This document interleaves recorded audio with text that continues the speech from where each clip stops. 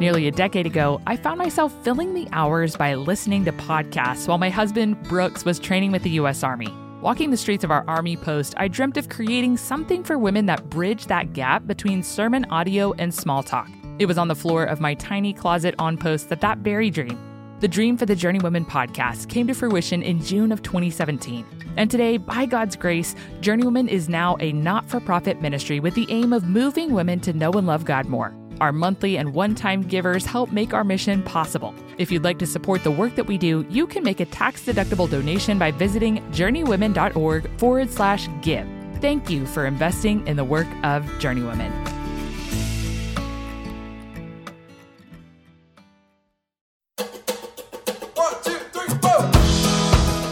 Welcome to the Journeywomen podcast. I'm your host, Hunter Belis. Life's a journey we were never meant to walk alone. We all need friends along the way. On the Journeywomen podcast, we'll chat with mentors about gracefully navigating the seasons and challenges we face on our journeys to glorify God. On this episode of the Journeywomen podcast, I had the privilege of chatting with Liz Curtis Higgs. Liz has one goal: to help women embrace the grace of God with joy and abandon. She's the author of 37 books with 4.6 million copies in print. She's spoken at like 1 million women's conferences. She's a former radio personality, and she's appeared on networks like NPR, Focus on the Family, PBS, and A&E. I mean, can you even believe we get to hear from this woman? Liz and I discussed everything from being former bad girls rescued by God's grace to raising babies of our own. All of it peppered, of course, by Liz's flair for funny. I hope you guys enjoy our conversation about walking in wisdom as much as I did. Well, it's wonderful to be talking with you and just having looked at all of your different material. I mean, Liz, you are somebody that I have seen since I was a middle school student walking into our church library. Yeah. You have been writing for as long as I've been alive, I'm assuming. Is that right? Pretty close. My first book came out in 1993, so depending on your DOB. 88 model. There you go. You have 30 books. 31 now? Oh, it's crazy. It's actually 37. Wow. You know, it's just, I know. I sneaked a couple more in there when you weren't looking. That is amazing. Okay, tell us a little bit about yourself. I just have adored reading more and more about you online in preparation for this interview, and I'd love to hear who you are, what you're doing, and even your most recent work. Well, first of all, love this journey woman idea.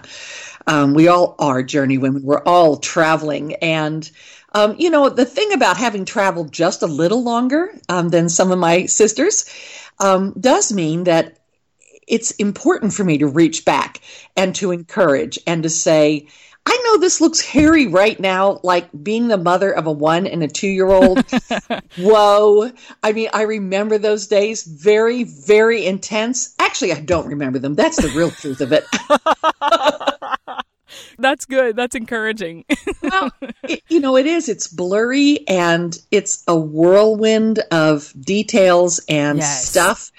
And you keep doing the same things over and over and over and over. So the diapers, the food, all the things. The discipline. Laundry. And you ask yourself, is there purpose in this? Is there an end to this? There's definitely a purpose. We show our children we love them, not just when we look in their eyes and say, I love you, right, but when we change their diaper without grumbling, when we hold them in our arms at 3 a.m. and listen to the UPS jets going over, all of those touches and glances and caring for things speak love to our children, and they add up. They just add up. I am so excited to have grown children and see how all that turned out, because that's the hardest thing about mothering is you have no idea. You're pouring into these kids and you're thinking, is this, am I doing it right? Totally. And what's it going to look like? And I can't fix stuff later. So what happens if I do it wrong? And first of all, I want to say they're made out of grace. They totally are. Oh, you're going to make me cry. I've had moments where I've already had to ask for forgiveness today. Yes, absolutely. And I did that with my kids a lot. I asked for forgiveness a lot. And I was such a beggar of grace myself that I knew when I messed up because I was so good at messing up. And God was so kind to show me I've forgiven you, Liz. Now you need to ask your child's forgiveness because what you just did, said, didn't do, or whatever, sins of omission, sins of commission, as we used to say. Right. Whatever that is, yes, Liz, I was watching, and good to ask my forgiveness, but ask your child's forgiveness too. And in fact, the book that's coming out in October, this 31 Proverbs to Light Your Path, I had my oldest child, who's now 30. You can hear me stumbling over the word. It's like, you can't be 30. I know. Because I remember being 30, so you can't be 30. Oh, yeah, I cannot imagine. No, it's crazy and wonderful at the same time because, of course, we're really friends now. It's a real different relationship and sweet as can be. Still their mother. I still do the mother stuff. You know, I can't resist. And I usually warn them. I'll say, okay, this will be a mother statement. Yes. Or this will be a mother move. And they're prepared for it then. And they don't fuss at me and say, Mom, I'm 30. But anyway, my son is always my first editor on my books. Oh, that's wonderful. Oh, it is. Because for many reasons. One is that he does not let me get away with anything. If I tell a story, and I did in one book, I told a story of something that happened in Paris. I'm sorry, that's just where it happened, okay? Right. But Matt came back and said, Mother, the fact that this happened in Paris does not matter at all. It did not happen at the Eiffel Tower. It happened in the hotel room. So get Paris out of there because it sounds like you're bragging. Oh, right. Yeah. But he's right. I mean, it wasn't intentional, but yeah, that's probably was part of it because that's just who we are. Yeah. And so he calls me to task. Anytime I try and sound holier than thou or got this all together, he just knows me too well. So he can say, hey, Mom, nice try, but I was there. Totally. And it didn't look like that. They see us at our worst and our best and all the things in between. And all of it. But on the flip side, the last chapter that I write about in the book is about sharing my faith with my kids. Oh, I love that. And because I was going to share my testimony at church, and I have a kind of a wild and woolly testimony, so I thought I better warn them. They were 7 and 9 at the time, maybe 8 and 10. I have to think through that. It was 1997, so 8 and 10. Okay. And I was going to be obviously very careful how I handled things in church. It was Easter after all. But I still had to make reference to the fact that I was a former bad girl. Yeah. And it's like, how much, looking into the eyes of your sweet, darling children at 8 and 10, do you really want them to know about their mother? Yeah. And, yeah. So I prayed like mad, and I started to tell them something. And I said, before I knew Jesus, my life was, I just couldn't get it out. And so I started again. My life with Jesus was, and my little 8-year-old daughter piped up and said, sad. Mm. Yes, that's the word exactly. It was sad. But that was something they could grasp. Yeah. And so I built from that. So I talk about that in the book.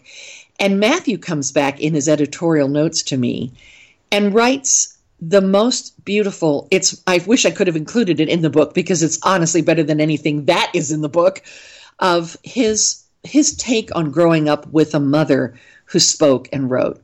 And it just blew my mind. It was the graduation gift I finally got as a mother after 30 years of mother. Do you know what I mean? What did he say? I'm so curious. Oh, it's long and personal and precious, but the main point being that he saw real Christ in me. In other words, saw God working in my faults, saw God making me into more like his son, which is all I could ask. I don't want my kids to see a perfect mother. I want them to see a perfect heavenly father who is at work in all of us, including them, including their mom and dad, and grandparents, everybody. So it was, like I said, it was sort of my little diploma after 30 years of mothering. I will treasure forever. I wept like a baby when I read it. And, it's just, kids surprise us. And so I love that you are at the start of this journey because, wow, you have so much to look forward to. There will be hard times, absolutely. Times when you question, why did we do 2? Why did we do any? Yeah. Yes. Not often. And you almost hate to say that aloud. People are like, who could say that about their children? Right. Well, yeah. Right. we all have hard days as parents. But Absolutely. the payoff is so sweet. Aww. And it comes when it comes. You can't predict it. Absolutely. I've learned that. Won't have to wait till 30, I promise. Yes. That was just my final diploma. So, and today we were here at the house, my daughter and daughter-in-law and I were getting all the goodies that you send out when you have a new book out, and they were helping me do all that. And I thought, am I a blessed mom or what? That these two 28-year-old girls who have many better things to do were willing to be over at Mom's house today, stuffing envelopes. And I am telling you what, I have children far better than I deserve. And I think, my message then to mothers is, first of all, don't be hard on yourself because you're doing everything you can do. What mother doesn't? Really? Yeah. You're doing everything you can do. It's just we're so aware of all we didn't do or can't do or don't have the energy to do. We're always aware of how short we fall. But here's our good God, our good Father, who bridges the gap between everything parents can do and what he can do, which is, of course, everything. That is just the Spirit speaking through you, because I definitely had a moment earlier today where I texted my husband and I'm like, whoa, I have never seen this side of myself in my life. Pray for me, please. Yes. It gets hairy over here sometimes, for sure. It's very, very interesting how the Lord uses them to highlight different parts of our heart that have maybe not seen the light, have not had light shed on them yet. That's right. It's absolutely the truth, and it is all part of his plan. Marriage does that too. So true. Even if you don't have children, having a marriage partner in life will also show you your weaknesses, faults, foibles, less than lovelies, and it is part of God's plan. That's why he wants us to be in fellowship with the body of Christ, because the body also shows us where our faults lie, where our prejudices lie, where our judgmental nature might be hiding. Yes. And, it's just, I'm so grateful that we have a God that loves us as much as he does, puts up with all that he puts up with, is ever training, never grows weary. He never grows weary or faint. I'm just so thankful. Oh, I know. Right. He never sleeps. So, and the other piece I want to say while we're talking about the maturing process, looking back and all that. Yeah. Is the maturing process is fun. I just have to say that. It totally is. I haven't experienced it for long, but yes, I agree. Sure, you're getting it already, and it just gets better. But that is not really the message our culture gives us. The message the culture gives us is young is cool and old is dull, and it gets less fun every year, and it gets more horrible every year. And that is really not the truth. It's a real lie. And I don't want any of my sisters or brothers to buy into that, because the truth is, if you look for fun, it is there in every season. Oh, it's just there in every season. On the one hand, I miss having kids in the house. Having the girls here today was such a treat. And every time they leave, the house gets suddenly very quiet. Yeah. But then I realize how quiet it is. Yes. And you're like, I can read a bunch of books or write them. Yes.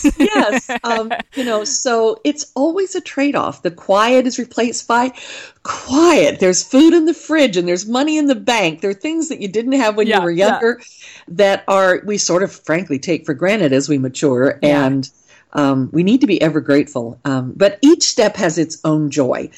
Some of that is how, of course, you look at it. And I am ridiculously positive.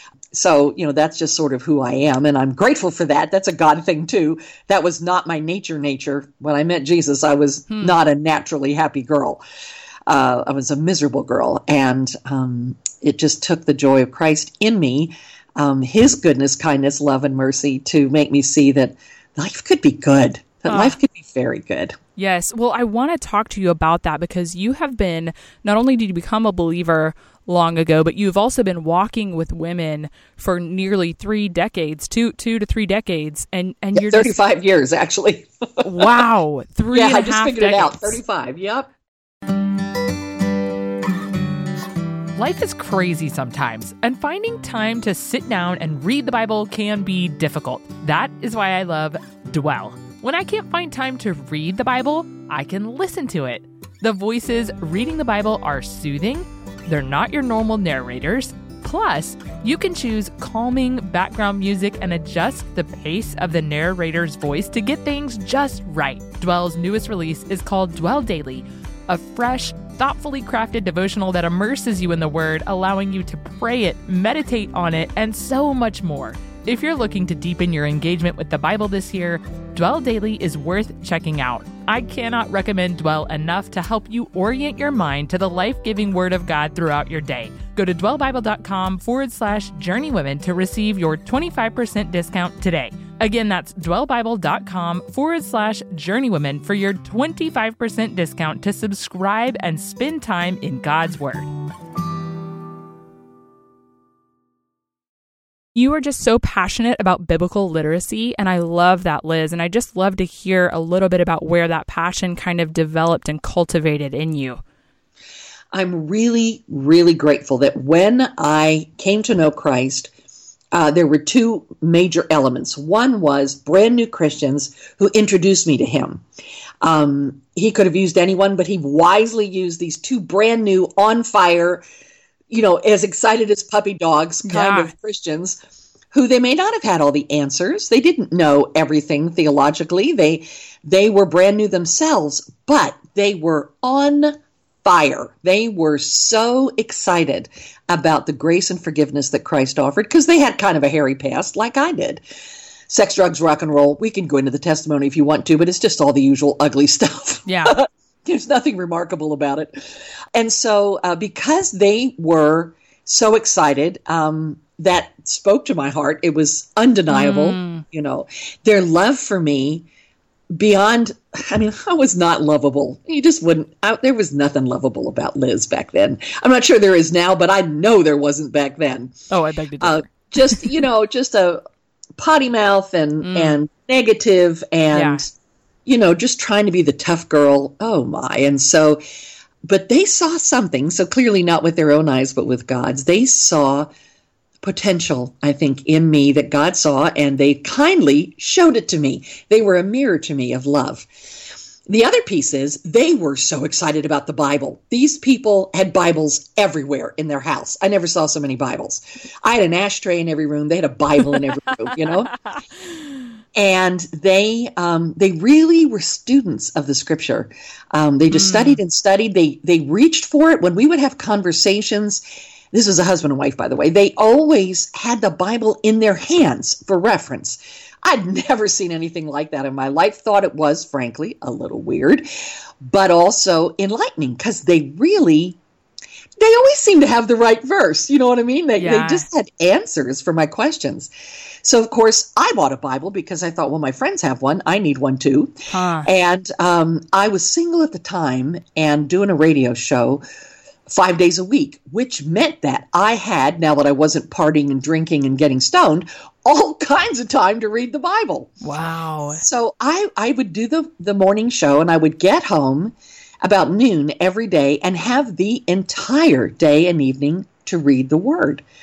And I was so hungry. It was a supernatural kind of hunger, nothing about me. Yeah.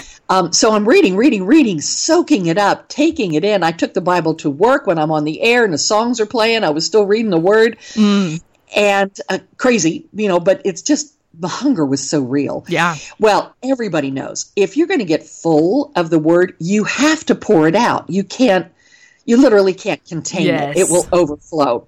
So all of my brothers and sisters, one of six, are teachers at some level or another, have been teachers. I was never a public school teacher or an official teacher, but that teacher gene apparently must be in me because all I wanted to do was teach the Word that I was learning. My church was crazy enough to let me have a class for women. When you think about it, I was about 6 months in the Lord when I started a Bible study for women. Yes. Oh my gosh. in very short order, we had about 300 women in this study, and imagine being taught by this just kid. I love it so much. Well, it's just how God works. Yeah. And was I qualified? Absolutely not. Is he qualified? Absolutely so. Yeah. And because I had that responsibility, I kept my face in the Word, just, Oh, yeah. heavy duty. If you're going to be writing lessons and teaching, you're just going to live there. Totally.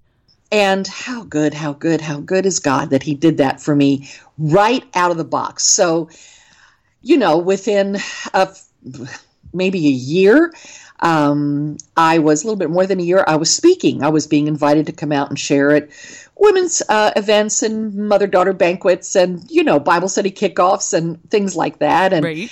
Still doing the radio show, but speaking a lot. Then I met, short version, my darling husband. We got married, had 2 kids. Told you it was the short version. Well, everybody pretty much knows what that looks like. It was all pure joy, every step. And by then I was really even before Lily was born. So this had been about 88, like when you were born, right? Right. What's your yes. Yeah, right. I'm tracking. You fell right between my kids. I love that. I'm adopting you, so please tell your parents they just lost one. But the right in the middle there is when I cut my ties to radio.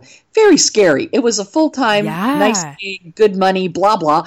But God had said, I want you out there speaking. So I cut the ties to radio, hung out my shingle as a speaker.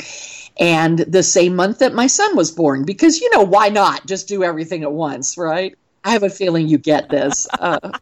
I do. Yeah, I thought so. So, and then darling Lily came along, and then books came along, and speaking grew, and wow. So here we are. A full-time gig. Later. And I'm still, I think I couldn't have imagined how long I would have the joy of doing this. Lots of people step into speaking or writing for a season.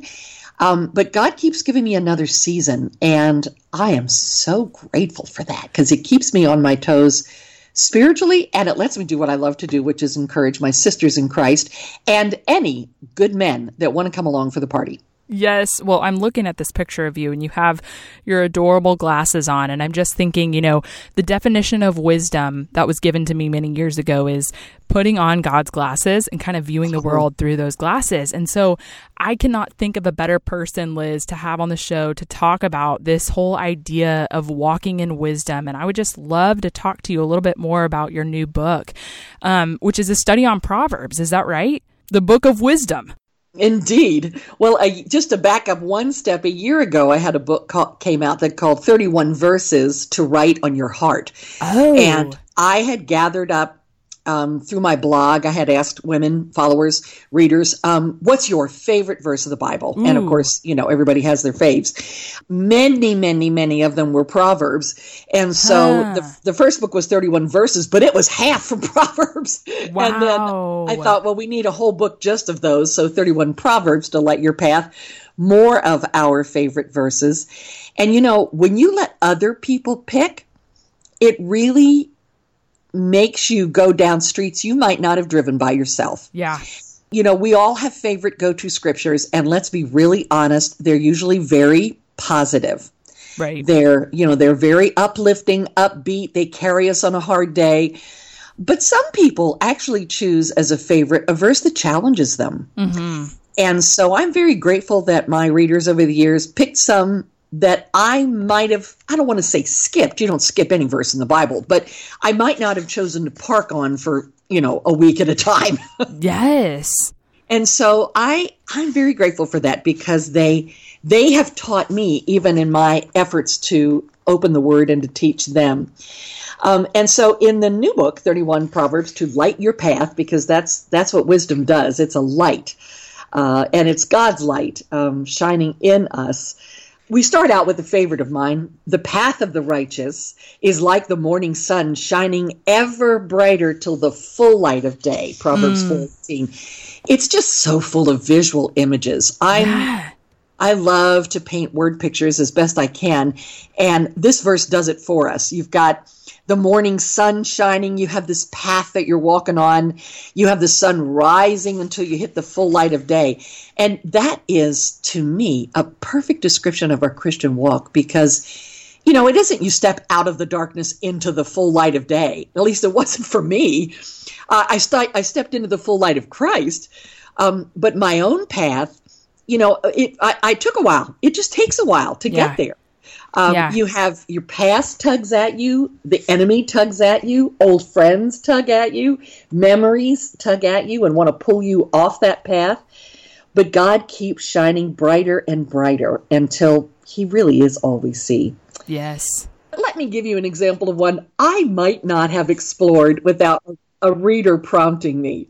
A person may think their own ways are right, but the Lord weighs the heart, Proverbs 21:2. You know, because I'm all about thinking my own ways are right. Oh, totally. baby. Yeah. But the Lord weighs the heart. So he isn't just weighing our actions. He cares about our motives. And I think often we try hard to get our act together, to look good, to look like we are righteous people.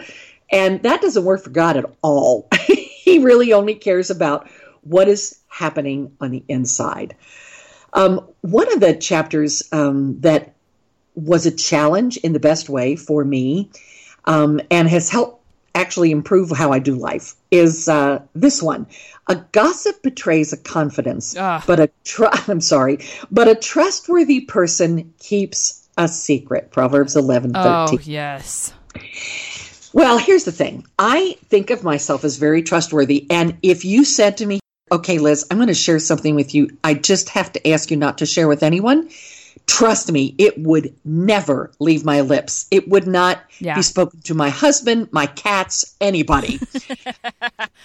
But if you and I are out somewhere and something fun happens, and there's no reference of, can you keep this a secret? Right. Oh, well, I might share that somewhere because I thought it was so whatever, entertaining, interesting, whatever.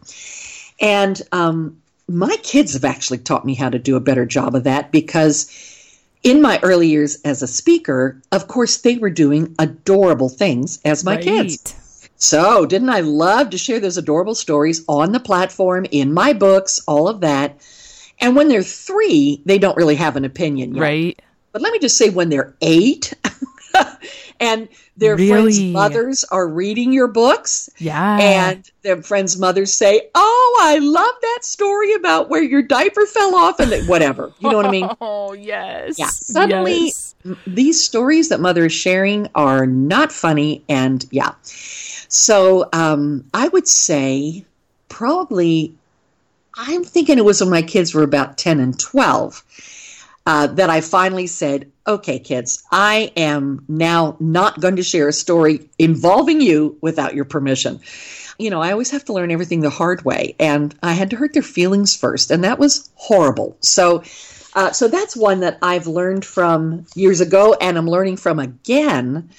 I just went through and going through actually right this minute a journey. We can talk about it later if you like. And when I first found out that I had cancer, I told literally a handful of friends. Wow. Because, I mean, maybe I think there were 12 people in all, my closest family, sisters, and like 6 or 7 friends. Because in the beginning, you don't have answers. Right. Foolish me, I thought that you went into the OR, they did the surgery, they came out and said it's cancer, you start chemo on Monday, and it's all going to be good. Well, that's not how it is. They say, we found a mass, and, we have to biopsy. And then they come back and say, now we're going to look at lymph nodes. Now we're going to look at a CT scan. We'll get back to you in a couple of weeks, 10 days. It was a whole summer of that for me. And so I didn't want to drag dozens, let alone hundreds of people through that saga. It just seemed cruel. And so I kept it all to myself, just told my handful of friends. What I found interesting was how hard it was for them not to tell other people. Yeah. And they were honest with me. They said, so can I tell people now? I'm like, no. Could we just keep it among ourselves? And when I finally did a Facebook Live recently and just went ahead and spilled the beans, let's just tell 90,000 people at once and be done with it. Wow. Because I'm I'm well into my chemo now, and I feel like I have hope to offer, and I have joy to offer and answers should someone ask a question. But I was so funny because those same girls call me, so now can we tell people? It's like, yes, you can. Yeah. It's been on Facebook Live. Yeah, it's been on Facebook Live. It's so out of the bag. Yeah. what it shows me, and I'm certainly not judging them because I'm right there with them, when someone says, can you keep a secret? Yeah. That is, just, oh man, the enemy just won't let that alone. Yeah. And he's going to be rubbing our face in it and saying, oh, come on. It won't hurt to tell one person. Oh, Liz, this is a rough one to talk about. You know? I'm sorry. I know it is. And let's be really honest. In the church, yeah, you know what I'm going to say. We use the prayer request. Yeah, that's it. I was reaching for a word. The prayer request as a way to say, I know something you guys may not know. And wow, it's, friends, we need to work through that because the scripture's so clear about what it means to be a trustworthy friend. One of the 6 or so women I shared it with, her friends call her the Vault. Wow. And I love that. That's such a respectable title. I know it. And I thought, that's what I want to be. I want to be the Vault to my friends. Yeah. To just keep that just in my heart, pray for them, do all the right things, but not the wrong things. Let's quickly do a cheerful one, because you need that right now. Yes. Let's end on that note with the Proverbs. Anxiety weighs down the heart, but, and I don't want to misquote my own book, but I think like half of these, something like 17 of them, have the word but in the middle because that's Proverbs. Proverbs is always doing this comparison thing. Yes. Anxiety weighs down the heart, but a kind word cheers it up. Proverbs 12:25. Yes. And don't we love to offer those kind words to each other? That's what your podcast is about, is offering your listeners kind words, encouraging words, uplifting words, hope, all the good stuff. Totally. And anxiety is a real serious issue. Yeah. Today, more than ever, I don't know whether we're simply more aware of what anxiety looks like as an actual issue. Right. It's not just feeling a little nervous. I have many friends who suffer from real anxiety issues and are medicated for it, and it's important. And so anxiety is real, but a kind word does help. And so, I call myself an encourager, not the encourager. There's a million of us. But that really is my life goal, is to look for ways to lift people up. Encourage means to place in the heart. People just need a word in the heart. And for me, it's got to be a word from the Word to really have any value. Absolutely. I can say, wow, cute hair, or, your children are adorable or whatever. Those are good words. But somehow the Word, God's Word, His timeless Word, been around for centuries upon millennia. This kind of word sticks to the soul. And one of the words that I love to offer people through the podcast is the person, Jesus, the Word himself, just in the form of talking about how whatever topic we're discussing connects to the gospel. And I'm in this process of just developing my understanding of how everything in the Old Testament and the New Testament is just part of this greater story of God's plan to rescue his people through his son, Jesus. And so I just love to hear you kind of rant on how can we make that connection between the book of Proverbs, which is something that I think we all kind of grew up hearing, and the gospel. That is, a fantastic question, because one of the challenges with Old Testament is that we can even the word old suggests that, you don't really need that anymore. Right. It's not viable. It doesn't apply.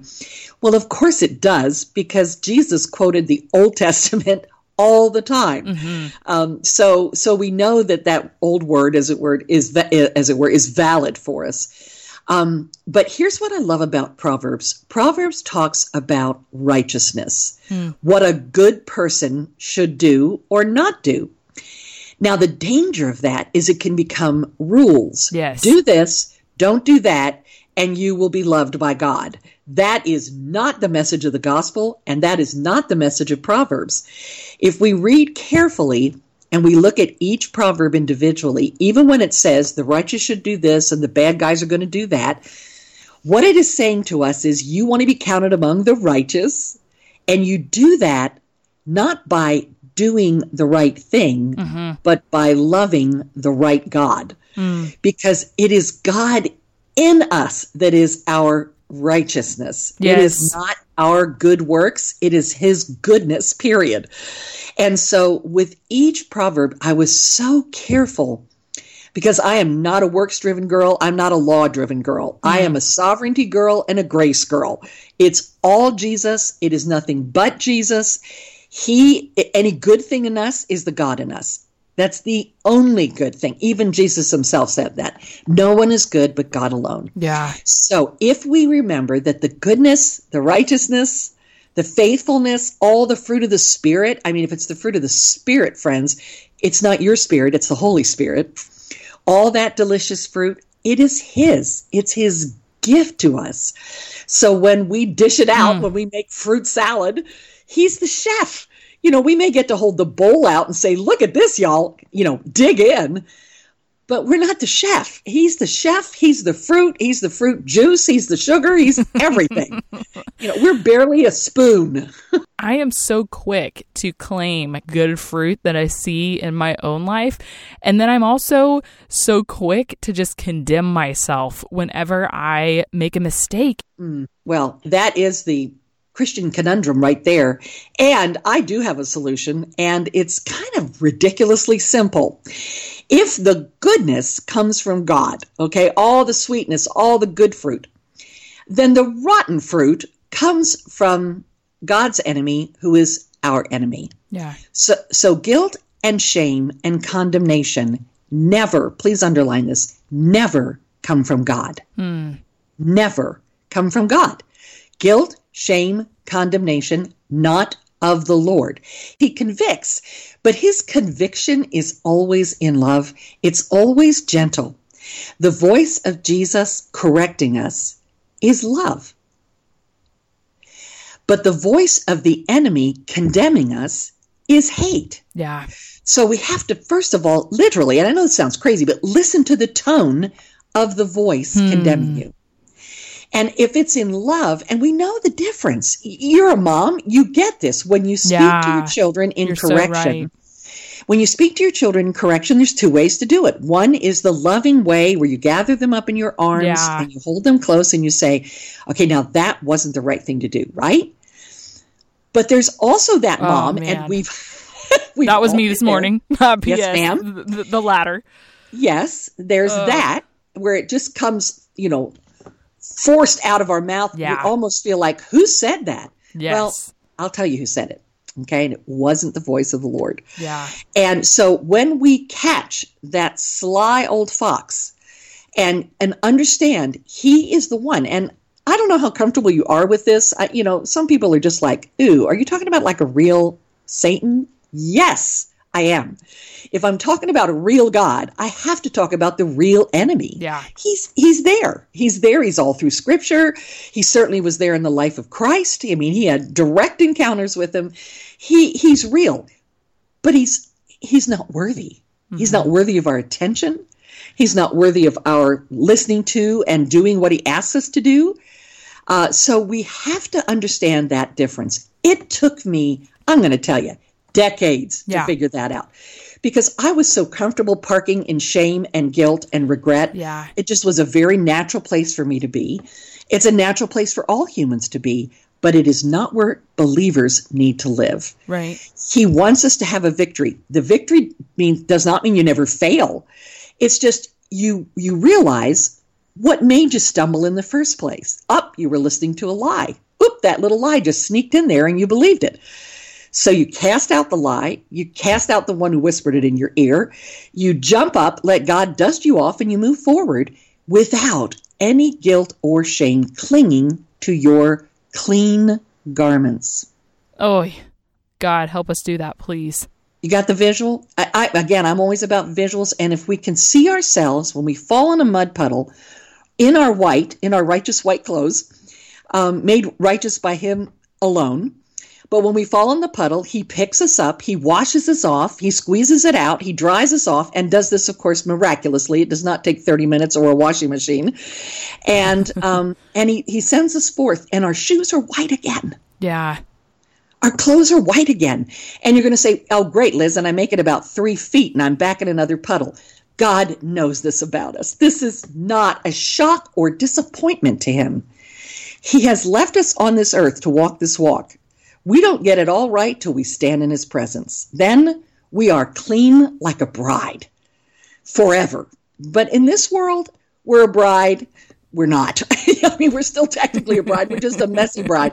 Bride who, ran away and went through a mud puddle. A hot mess of a bride. Yes, ma'am. Exactly. Well, I love it. I do. I love the picture of just walking in wisdom and how there are those mud puddles along the way. And even in the midst of the mud and all of that, I would just love to hear from you. What is just the joy and the benefit and the freedom that comes from striving to walk in wisdom? I know that I have any wisdom I have is God's. So any walk I'm doing, he's laying down every rock in front of me.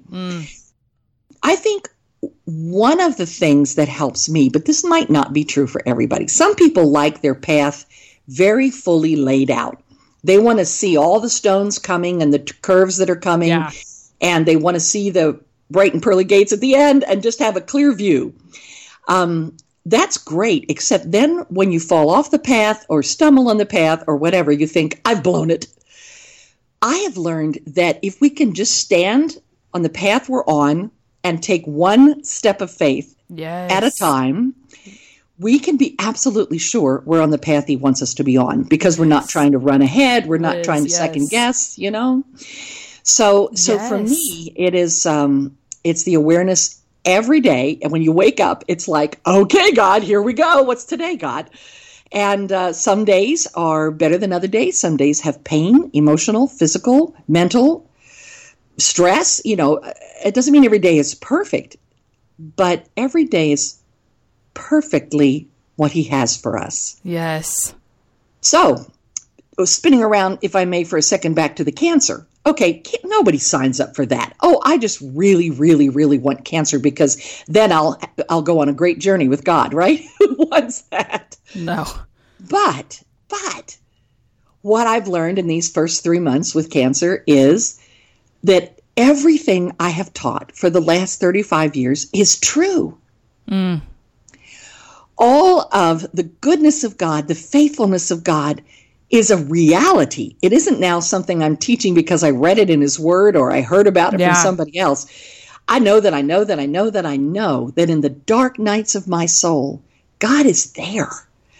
And he is beaming on me. I can feel not just his presence, but his pleasure. And it's weird. It's like, well, why? Because, and I'm hoping this is going to make sense and you won't, I just don't want this to sound prideful. I believe that God trusted me with cancer because he knew I would not fold up and blow away. I think he said, this girl, she's been walking with me a while. I think she's going to be able to handle this and show other people that God has not turned his back on me. On the contrary, he is more real, more close, more faithful, more everything. Yeah. And of course, God can't be more. He already is the fullness of God. But my ability to experience him, see him, converse with him, is at a whole new phase that, as the old saying goes, I wouldn't give nothing for. I wouldn't trade that. Yeah. If you said, okay, Liz, let's just pretend the cancer never happened. It's like, ooh, but then this wouldn't have happened, and I wouldn't have missed it. And the other piece is there's so much freedom. I talked with a gal about that this weekend after I spoke. She also had been diagnosed with cancer. She's 5 years cancer-free. That's when it gets exciting at 5 years. But she kept talking about the word freedom, and I said, yes, the freedom to realize that you can sort of look at your own mortality and realize this is not a scary thing. Yeah. It's not. Paul said, for to me, to live is Christ, to die is gain. So those both look like winners to me. Yeah. And I know it sounds morbid to some people. It's like, ooh, don't talk about death. I'm like, well, Jesus talks about everlasting life a lot. And the only way to get there, is to die. Yeah. Yeah. We have to die to self now, and we have to die to the flesh eventually to step into that wonderful place. And that's where we spend eternity. So it is far more exciting than anything going on in this world today. And this is, I mean, you're in a real happy place, hubby, kids, life is so good. Imagine that it could ever be any better, and yet it can. Liz, this is just exactly, before I had talked to you, exactly what I envisioned hearing, just a life that has been lived seeking and hungering after God, and you know him so much more fully now at the age that you're at. And I long to be, I'm not trying to make you sound as though you've arrived, but John 17:3, if eternity is this, knowing God and Jesus Christ whom he has sent, the fact that you have been walking with him for so many years is just so evident that you know him so well. And I'm just so grateful and excited, honestly, just having seen you and having caught a little bit of a glimpse of your life through this hour with you, and hearing your passion and your joy in Jesus. It just makes me excited to live and to see whatever it is that the Lord sets before me, both tribulation, trial, which that we know we're promised those things, So yeah. It's just it's encouraging, and I'm so proud of you, and I'm just thankful. Well, and all the glory goes to him for that. It's just time, just time spent. Absolutely. There isn't actually any replacement for time in the growth of a believer. However, you are wise beyond your years, and there's a reason for that. And of course, because I did radio for 10 years, would love to flip the table and say, okay, now I want to ask you a bunch of questions. When I saw that in your bio, I was like, oh, wow, this is going to be exciting to hear somebody on radio too. You do this live and you don't get to edit yourself. Right. Oh, but that's the beauty of it, though, is not having to go back and edit. But the truth is, we can be wise beyond our years. We can be deeply walking with God, even at a very young age. I know some women who just take my breath away. I'm sure you've heard of them, gals that you know. Jenny Allen with the If Gathering. Well, this is a woman I have so much respect for, because she walks the faith walk, maybe as boldly as anyone I've ever met. And yet it's so clear it's not coming in her flesh, that it's coming through God's Spirit. Yeah. And so when I meet a young woman like that, it's like, oh, Lord, you have so got this next generation. I get very tired of people my age wringing their hands and saying, oh, the church, it's like, oh, you people, stop. Yes. No, I see so many of my sisters and so many of them listening to the show who are just hungry for God. And Absolutely. That was, my purpose in the show is to just kind of point people towards guideposts. I mean, literally, this is a journey. This is a path, which is why I kind of felt like we were kindreds even before we spoke. Absolutely. And for you to be there and to just kind of speak into us and to encourage us on this journey as we're seeking God is just so invaluable. So thank you so much. Oh, it's my joy. Probably, we talked about the guilt and the shame, which I see as a huge, huge stumbling block for everybody of any age between their close relationship with God, is allowing those stumbling blocks. But another piece that does too, and I don't, I'm trying to think if I actually addressed this in the book. I don't think so. I talked about it more in 31 Verses to Writing Your Heart. But that is materialism, stuff. Yeah. Stuff becomes a real... It's a hindrance to the journey. Yeah, it is a hindrance to the journey. Excellent. Thanks for helping me find words. It's a stumbling block of such a size. And I think I'm more aware of it now because over the last 2 years, my darling husband lost both his parents. Oh, you've been going through the things. Yeah, going through the things. And Bill is an only child, which means all the things, everything came to him. And, a lifetime, this darling couple, so precious, lived in the same house many, many, many, many years, and threw nothing out because they grew up in the Depression where everything was meant to be saved. And so a whole house of stuff when we already have a whole house of stuff of our own that we, are kind of sort of right about. We're thinking, we could maybe downsize soon.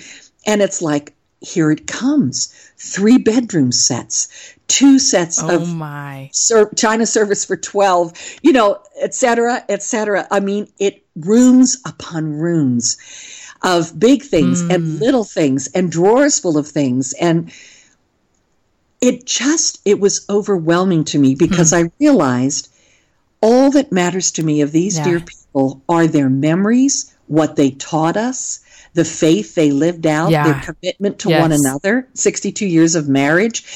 Those are the only things that last.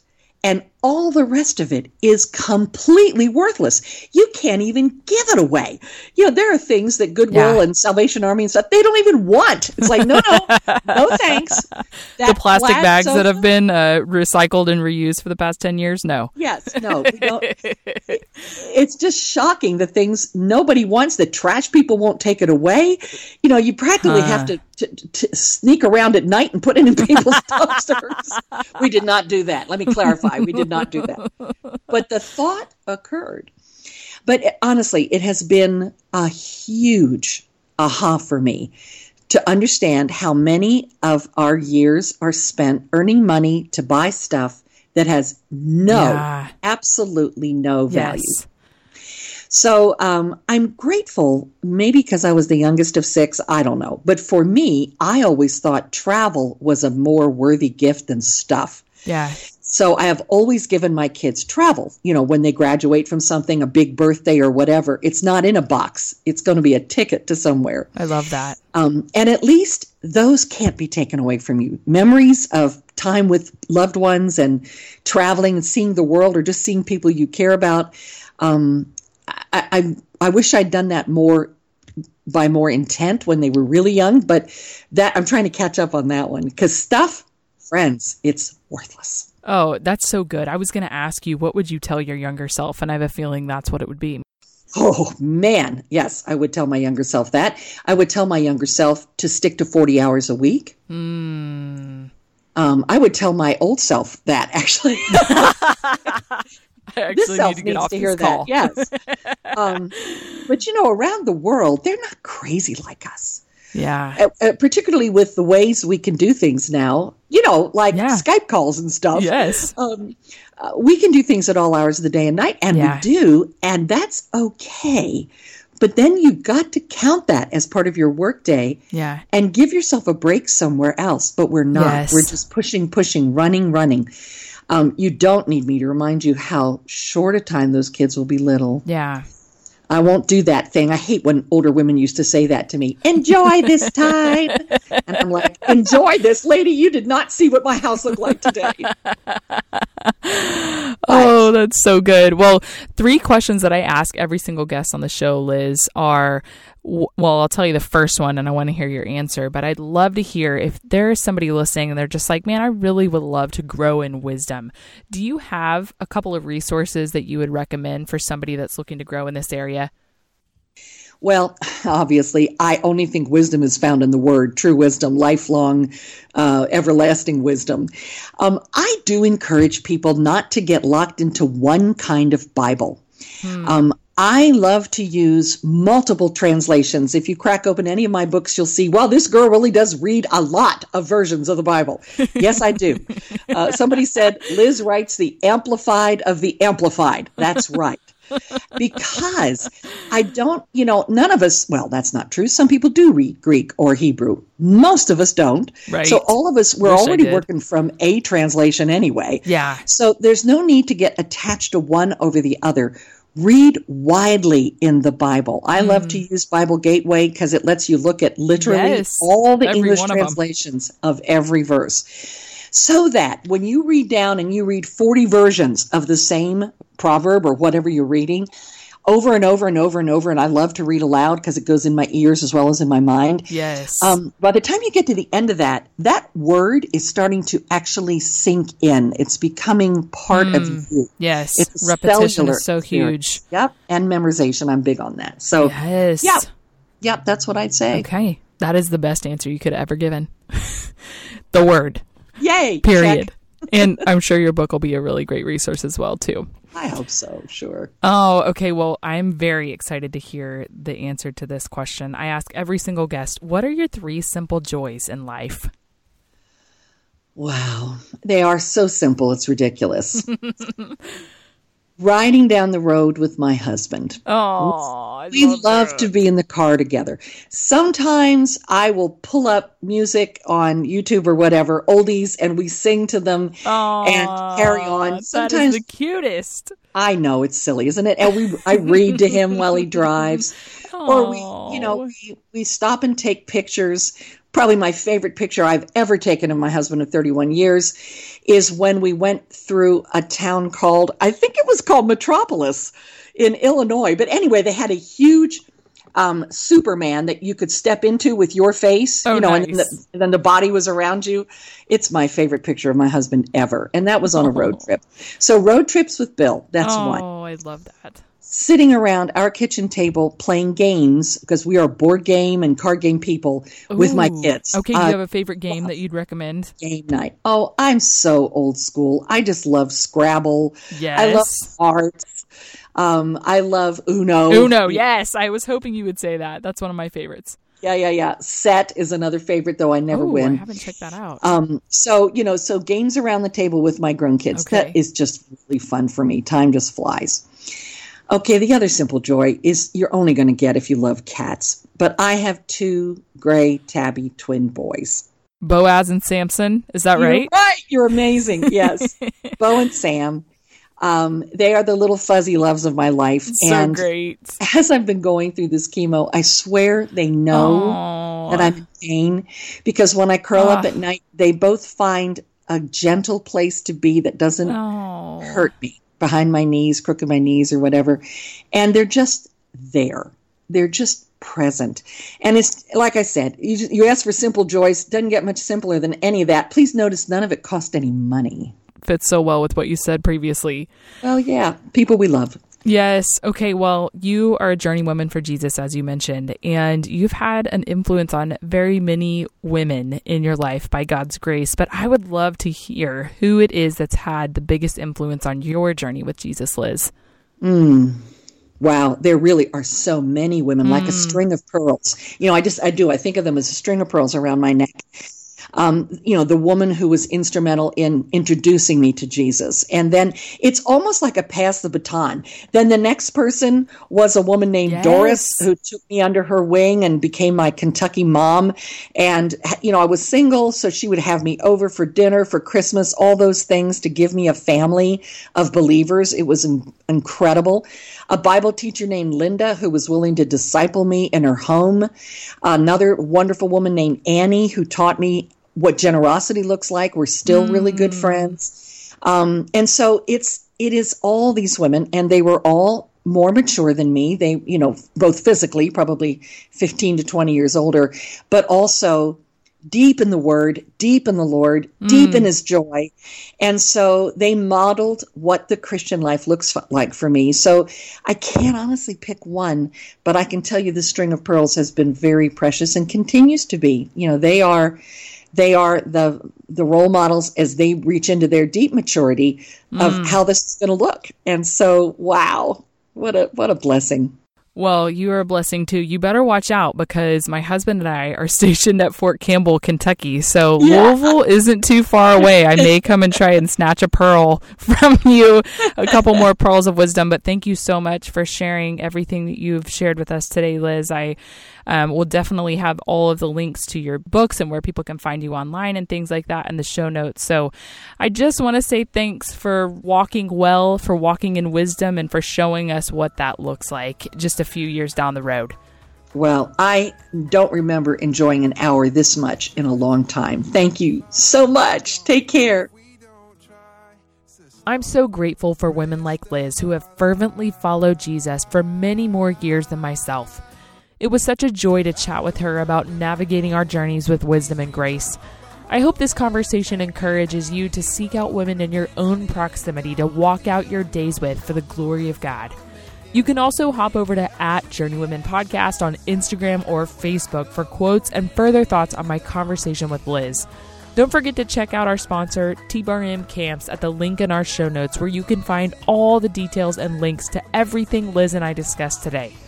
Thanks again for listening, and I'll see you guys here next Monday.